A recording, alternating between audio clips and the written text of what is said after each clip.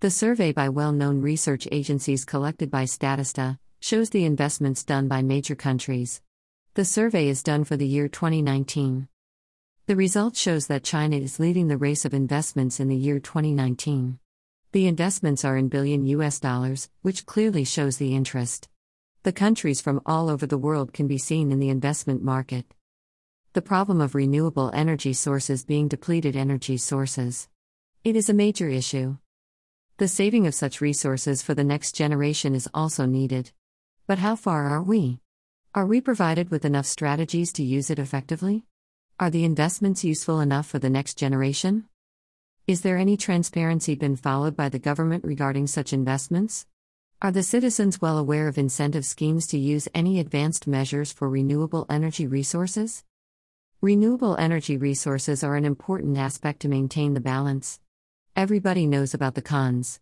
The impact and effect of misuse or not able to restore it properly? But what of cultivating the culture systematically among the next generation?